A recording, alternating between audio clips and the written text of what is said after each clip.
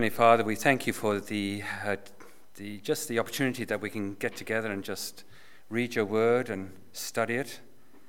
And Lord, I pray and we pray that you will speak to us and that we will learn something from it so that we can become more effective in our ministry to each other. And I ask this in the name of Jesus.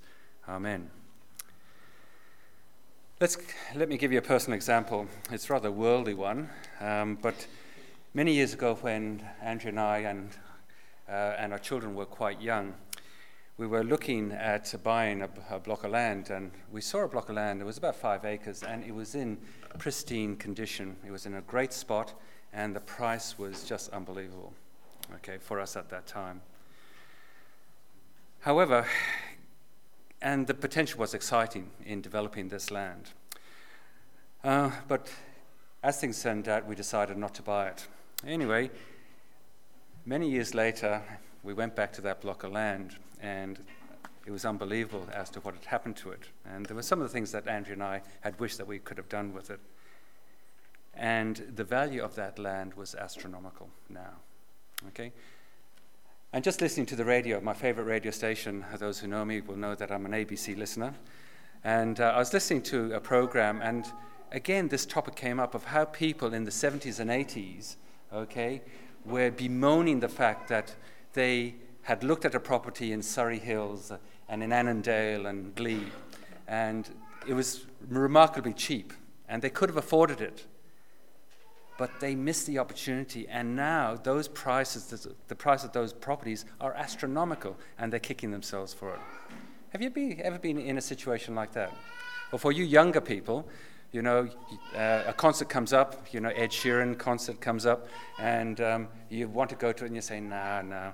And then about a week later, all your friends are saying, yes, we're going to Ed Sheeran, and so you go online to try and buy a ticket, and they're all sold out. A missed opportunity. The parable that was read to us from Luke's Gospel, Jesus talks about an amazing invitation, but it also contains a warning. And that warning is not to miss the opportunity of being invited by God himself, because if you do, you will suffer the consequences. Do you like banquets? Those of you who were at my daughter's wedding will know that I like banquets and I like celebrating. Banquets are great things. We as human beings, we're social people. We like to celebrate, anniversaries, weddings in particular. We dress up for them. They're fun, and we could consider it an honor if we're invited. In Bible times, things were no different. People knew how to celebrate, and boy, did they know how to celebrate. And they still do in that part of the world. A wedding doesn't last for 3 or 4 hours. A wedding lasts for 3 or 4 days. Now, I call that a great wedding. Those of you who are at my wedding, at Michaela's wedding, will know that I really let my hair down, And I don't know whether I could have lasted 3 or 4 days, but boy, what a way to go. So it doesn't come as a surprise that banquets played a significant role in Jesus' life and in his teaching. And this parable of a banquet that Jesus told is about an invitation. And as I said, it's a warning to both you and me. There is little doubt that Jesus' favorite way of teaching was through parables. Why? Why do you think that? What is a parable? I know that I've been taught, that they are illustrations preachers use to help make their message clear. An earthly story with a heavenly meaning. But when we read some of Jesus' parable, this seems the exact opposite. Jesus spoke in parables not to simplify the truth of the kingdom, but almost it seems to conceal it from those who resisted God's claim upon them. Parables have another purpose. They're designed to tease, to challenge you, to get behind our mental defenses.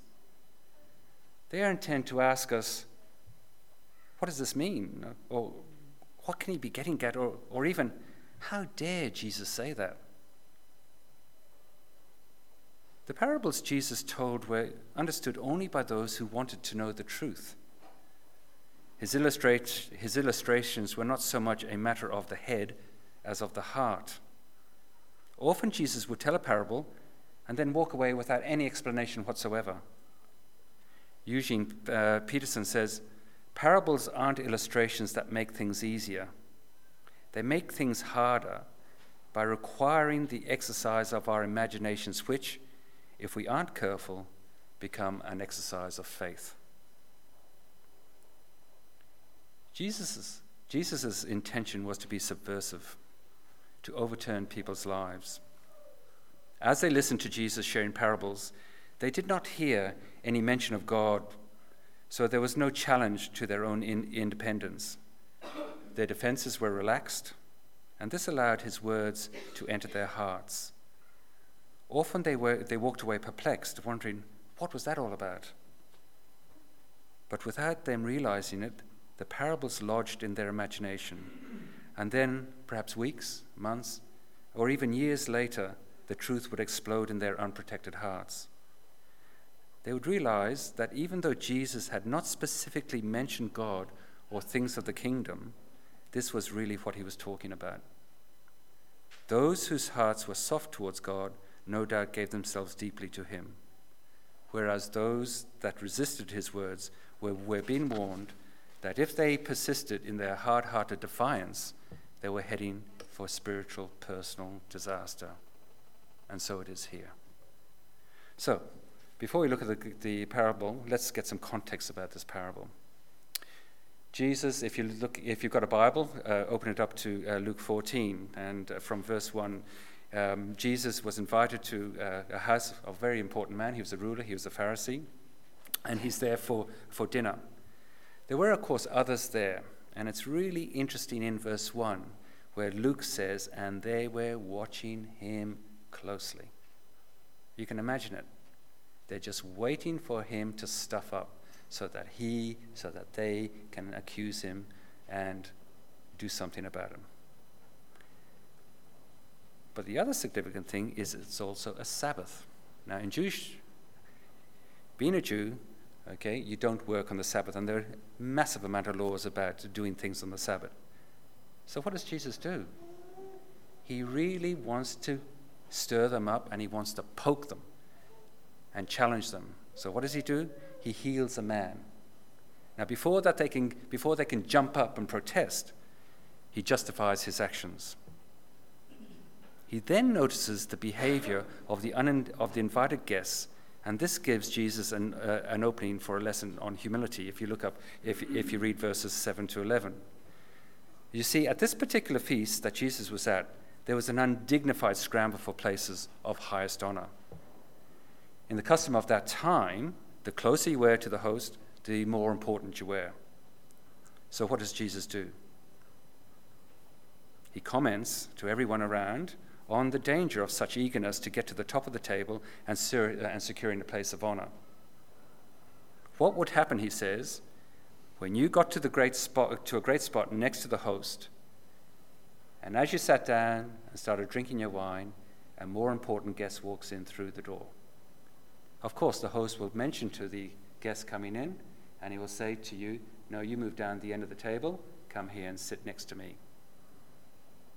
In Eastern society, loss of face is an awful thing. So you can imagine, in front of everybody, him standing up and going and sitting down. The shame of it.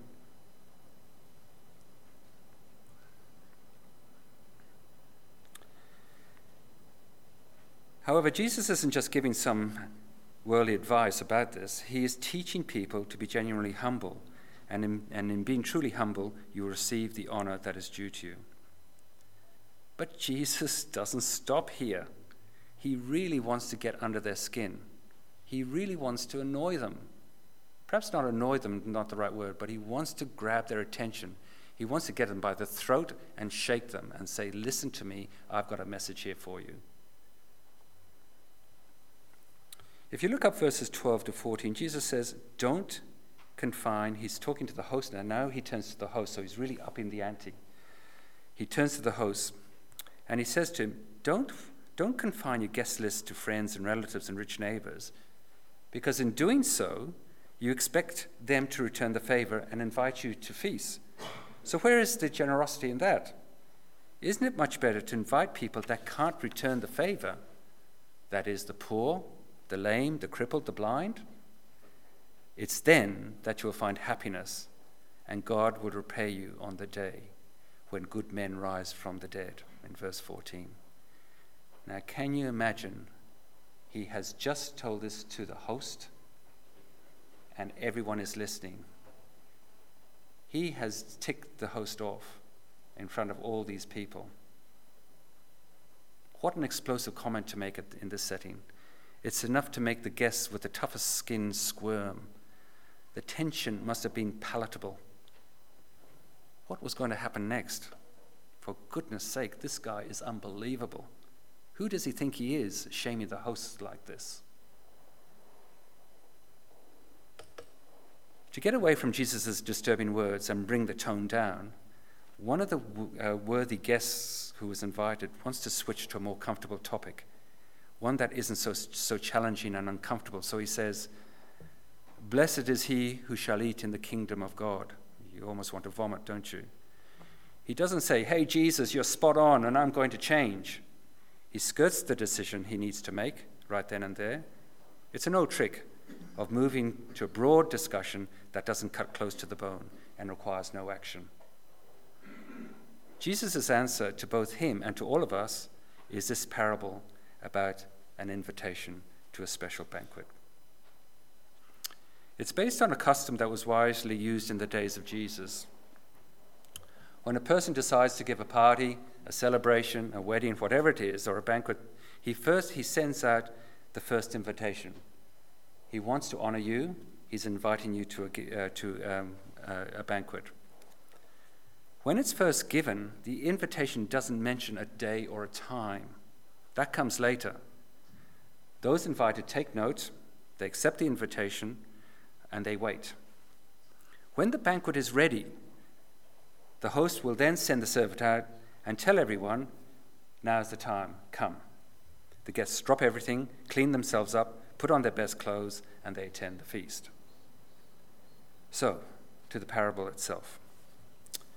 As we read, a certain man prepares a banquet, and it's a great one, and he invites many guests. There will be a huge celebration where everything is ready. When everything is ready, he sends out his servant to tell his guests to come. Everything is ready. The host wants to honor them and share a celebration with them. But something unexpected happens. One after the other, the guests say they can't come. Look at the excuses. The first one says he can't come because he's bought a field and has to go and see it. Sorry, give my apologies. Now, who on earth does that? You want to buy a piece of land.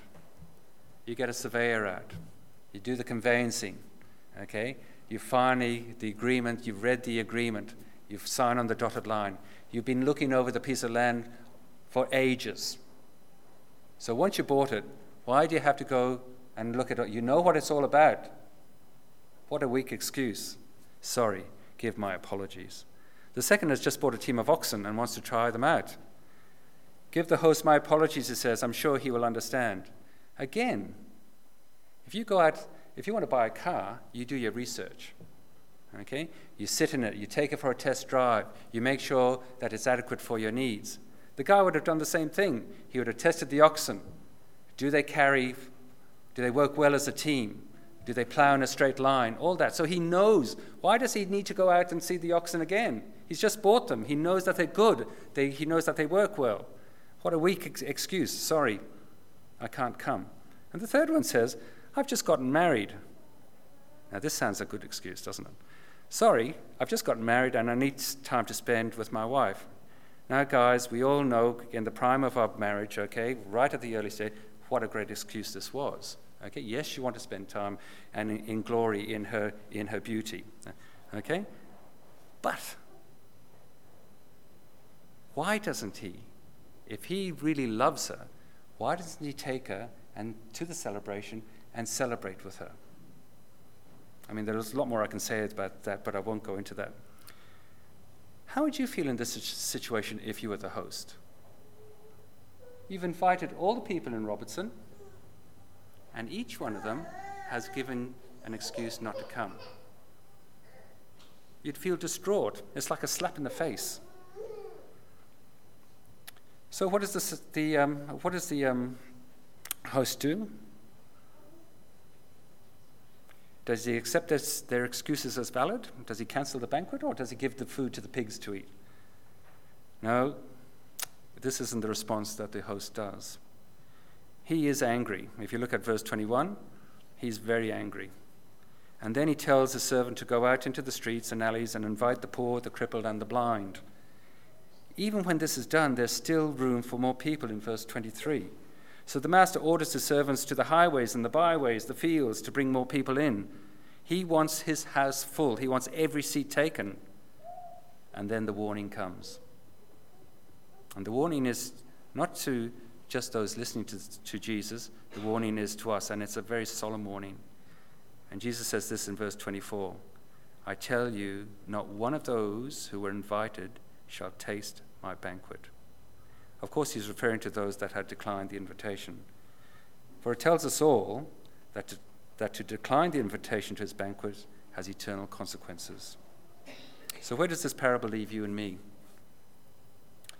As we live, we're occupied with lots of routine stuff.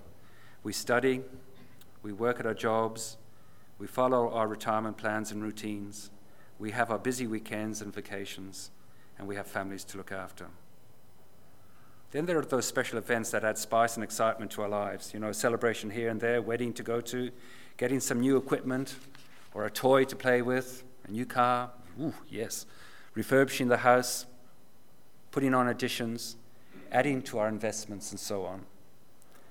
All activities that in and of themselves are okay, but right smack in the middle of all this busy living comes an invitation to you and me. God's invitation is an invitation to share with him, and the message is clear. The feast is ready. Drop all of your priorities and come. God's calling you to share in the feast. It's an opportunity not to be missed. Why then is it so hard for some of us to accept this invitation?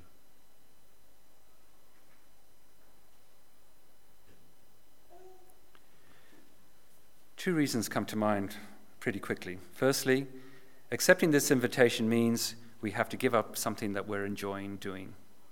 Being who we are, that's hard to give up. It takes a great deal of effort to tear ourselves away, as it did for the invited guests in the parable. Their excuses were rooted with things that they enjoyed. That's why, in the second place, the invitation never seems to come at the right time. There's always some other stuff that we eagerly look forward to, some other priority that we want to keep on the front burner of our life. Maybe when the projects are done, when we've scored that success, when we've graduated, or have been married for a while. Just sometime later, but not now. Now is not the right time. Now there's a special danger here for those of us who have grown up with the Bible's invitation. We've all read it, we've all studied it, and we've heard all kinds of sermons about it, like you are now. It's all so familiar. But the process that we've lost is the amazement about God inviting us to share in his eternal banquet. The invitation no longer makes us dance in the kitchen with joy. Somewhere inside we say, yes, I ought to accept the invitation, but I'm not ready yet. Maybe later, okay? Do you know what the greatest miracle is? That God created the world? That Jesus rose from the dead? No, it's not that. What's the greatest miracle? The greatest miracle is that God wants to be your friend. He wants a relationship with you. He wants friendship with you and me. The biggest miracle is that God asks for the honor of your presence at the banquet of his love. God, the awesome creator, the redeemer of the universe, invites you and he invites me to enter into the joy of his love. What an invitation. You'll never receive another like it. And this invitation comes to you personally from God through Jesus Christ. It's saying the feast is ready. Come now. Don't miss the opportunity that God is giving you. So what was the response to the church in Jesus' time to Jesus' invitation? The response was no thanks. They had their own agendas. They also assumed that at the end of time, they would all be feasting in the kingdom of God. They felt no need for God's invitation through Jesus. They had no desire to accept it. But their rejection was an insult to God and his great love. Today, people in Europe, the USA, and here in Australia are walking away from the Christian church.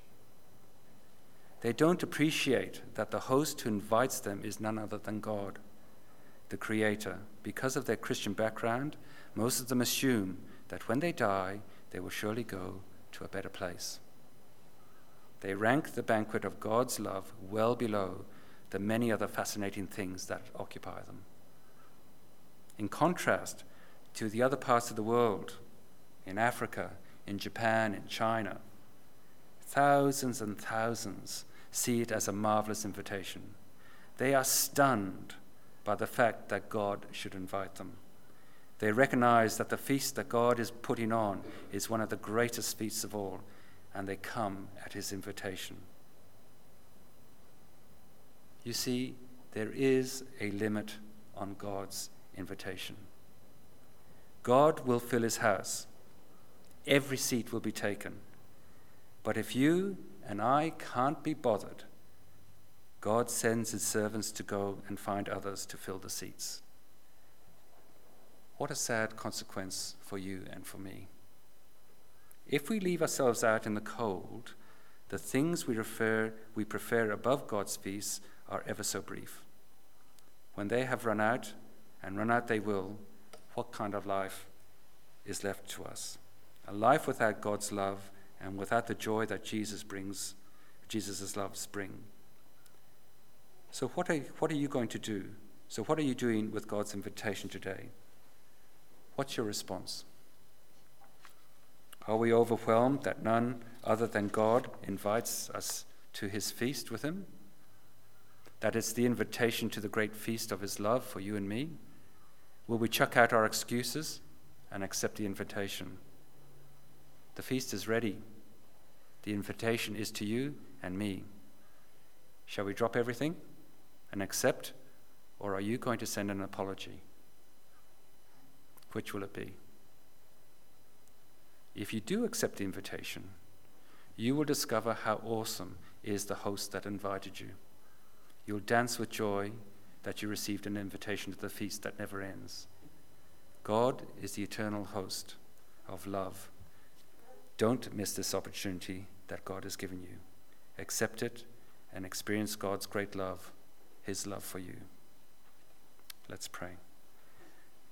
Heavenly Father, thank you so much for your great love. Thank you for this story that Jesus told. Thank you for the invitation to the feast, to feast with you forever. Father, help us to understand fully the implication of accepting or not accepting this invitation. Help us not to have hardened hearts and miss the opportunity, but help us to accept Jesus as our Savior and to experience the great joy of having you as our Father and friend. We ask this in Jesus' name. Amen.